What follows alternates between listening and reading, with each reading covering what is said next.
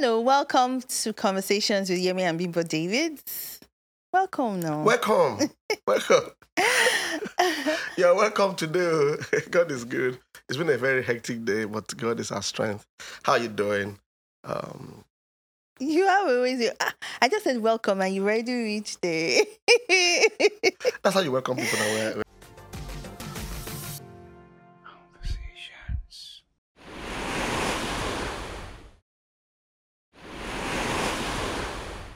We're in Africa. Anyways, okay, so we're going to be discussing how we as ministers, we're in ministry, as pastors, balance our work in church, in ministry with our family life, our marriage and all. Of course, it's applicable to everyone in their own various, work experience. So, How do you balance? how do you balance it? Well, I think a lot has to do with priorities and value system. It's like prayer. Prayer is not an end. Prayer is a means to an end. That is, you're not going to be jubilating because you prayed.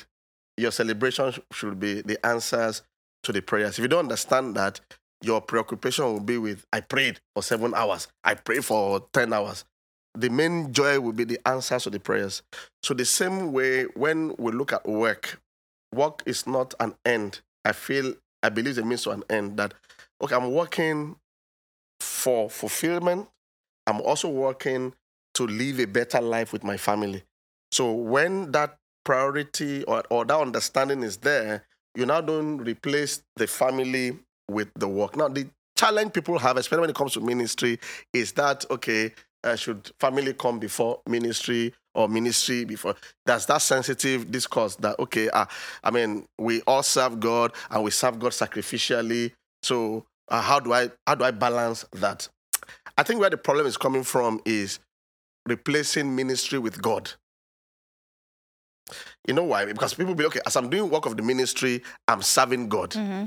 So there's a thin line between, okay, you now make that work of the ministry itself God. Because you can be doing ministry work and not be close to God anymore. Oh, definitely. You understand? Yeah. The people that are pastors, but they're no more Christians. So they are preaching, they are leading a church, but their spiritual life, their relationship with God is gone. So we should not always confuse I'm doing ministry work with God. Yes, God first. Okay? Now, God has given you an assignment as a pastor, so you want to please God with it. But that same God has said that the outcome of that ministry work will be better if you treat your family well. So you now see the family as a test place for the fulfillment of ministry. So it shouldn't be a fight. It should be more like... Conversations.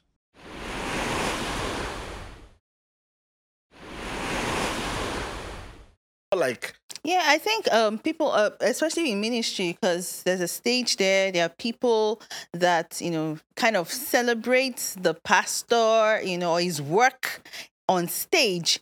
And so when you compare the two, so he's like the public life of a pastor. In church, on stage, people hail him, celebrate, people, respect him and honor him in public. So sometimes it gets, I don't want to say it gets too consumed by that. Who gets consumed? I'm not talking about ministers. the ministers now. The ministers. But we will still talk about ourselves now. Abby, we'll see. So sometimes we get, okay, let me say we get consumed by that. Can you imagine how she talks when we're at home, Abby? When she's talking to me, how she talks. You're thinking about that, Abby? It's always hilarious. Anyway. Oh, my continue. goodness. Continue. I'm very quiet at home. I don't talk. I won't lie to you. She makes me laugh at home. Even when she's angry, I'm always laughing inside because she when she's angry at home, sometimes I look at this one. Look at this. I don't believe this. But I'll look very serious, but I'm always laughing inside because the day she was very angry. She was very angry. Oh my God. I have not suffered. Continue work-life balance. What? Oh God, why did I say that? Oh Lord. Okay, this is part of the work-life balance because we laugh at ourselves, we fight. She cannot even fight it. Does she have the... No, It's okay, let's consider. I take exceptions to what you just said. What is the meaning of that? We're not fighting now. We don't So fight. you actually even belittle my anger No, and my no, fight with no, you. No. Okay. I don't do that. I'm a child of God. I just... Anyway, so what I Praise was the saying is that sometimes we get consumed, in the work. with the fact that we think that ministry work is more important because it's in the public. People respect us. People are always talking, my pastor, and we feel that they should understand. My family should understand. My wife should understand. My husband should understand. My children should understand. However, when we really look at it, the people, when we talk about it sometimes, that if these same people that, respect, they hail you, if they have to travel, they will travel. They will not say, Pastor, come and be traveling with me. No, you are left with your family. And the way you value them and show that you value them is what you experience. So and what, we don't have to communicate. You don't speak with words every time. The decisions we make tell a lot to your children and to your spouse that this is how valuable you are to me. So we need to also look at that, what, in spite of the glory of the public life, the fact that you're respected out there is much more important. Your home is much more important.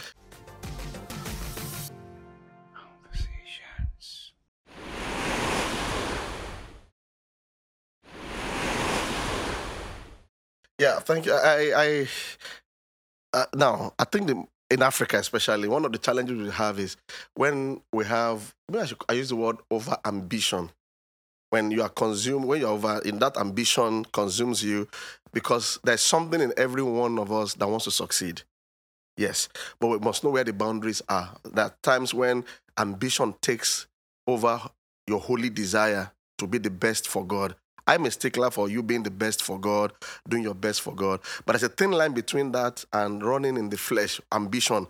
When you enter into that carnal drive of ambition, that very fleshy part of it, you neglect everything. People even neglect their health. They neglect their families just to have a public show that they are successful, because they measure success with what people can see, the vehicles, the buildings, for pastors, the crowd. And at the end of the day, you now miss out on your family. And I think it's going to be kind of hypocrisy if we're preaching the word of God and you're appearing like you're a good husband, a great man outside, or wife, and then you've lost your home. I think that was why the Holy Spirit inspired Paul, I think in the book of Timothy, 1 Timothy chapter 3, thereabout, when he was saying that if you desire the office of a bishop or a pastor, that one of the criterion is that you should be able to take care of your family. He now said, how can you take care of the house of God if you don't take care of your family? So I saw it more like the family itself is a test place for success in ministry. One of the desires we have is we don't want our children to dislike Jesus because of us, or dislike going to church. Because growing up, I've seen a lot of pastors' children. They hate church, they hate Jesus, not because Jesus is bad, but because of the Jesus that was portrayed to them by their own parents. It's like a neglecting Jesus, a Jesus that abandons his family to serve God. So they wonder what kind of God is that. I think our generation should give a better example. Yeah. So with that awareness, even when there is a drive for success and impact in ministry, which is fine, you don't allow the devil to take advantage of the home front, because when that is gone, sometimes you ask yourself, then what is left? What is left? So I think that awareness is a good place to start.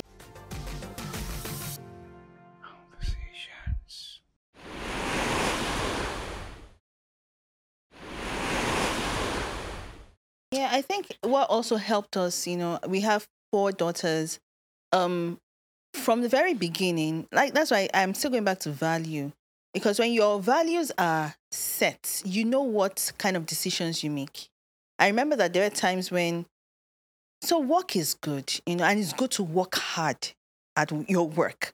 And there are times when you had to, as our children grew up, talk to them, communicate. That there are seasons where daddy is not available, or daddy is busy at work.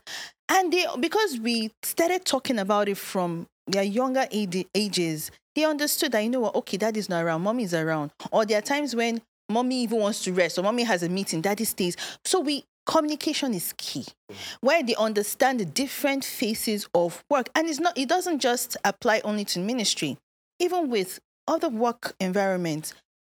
And it goes either for the husband or daddy or mommy or the wife, where mommy is not available, mommy has to travel, and the children understand why. Not that, just understand that mommy, that don't you know that daddy is busy, or don't you know that mom? No, tell them that, okay, for this and this and this reasons, daddy will not be able to, come for your this or come for that or be available. But also understanding that there are sacrifices to be made. I remember that there were seasons where our daughters, they were approaching their teen years. And I remember we had that discussion some years ago whereby I had to intentionally leave the office early. I remember we had that discussion because I wanted to pick them from school. That time that we had in the car, after picking them from school and, getting home, the times in between, we had a lot of discussions in the car. Because when we got home, it was homework, schoolwork, projects and all. But those moments we had, we bonded well. I understood what was going on. I could see reactions when I went to pick them.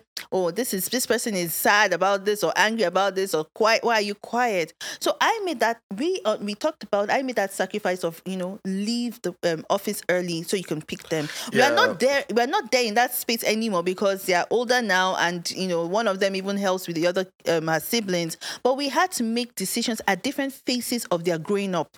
That helped us. I think that's key because sacrificing, there are trips that we were supposed to go together that she had to sacrifice by staying back, just mainly because of the children. I learned something from our pastors. There were various phases in their lives. And for younger ministers, I'm still young, but looking back, I realized that many times we're in a hurry to succeed. We're in a hurry to take over the world. And that can translate into neglect for your family. Look at my pastors now. They have 4 children, and all their kids are married. So they are freer now. So I realized that you are not free when the kids are still young. You have to attend to them. And as they grow, the time will now come when you now be freer and freest, if possible. Now, when I looked at my pastors, all the kids are married, so he's available with the wife. He can travel for ministrations and do so much more.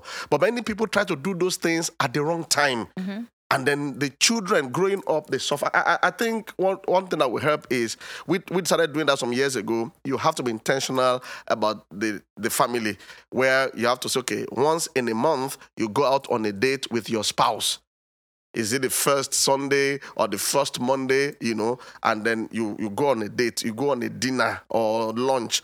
Of course, we've been to several places, some of them very hilarious. There was a time we went to Italia restaurant on the island. We just said we just do something new. We saw something on the menu. I didn't even know the meaning. We just felt like doing something new. Life's about new things as they teach us. And then we ordered for the thing. By the time they brought everything, we couldn't even eat. I was very angry. We didn't even eat the food.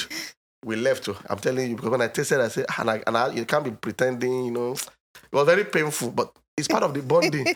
So I've learned my lesson anyway.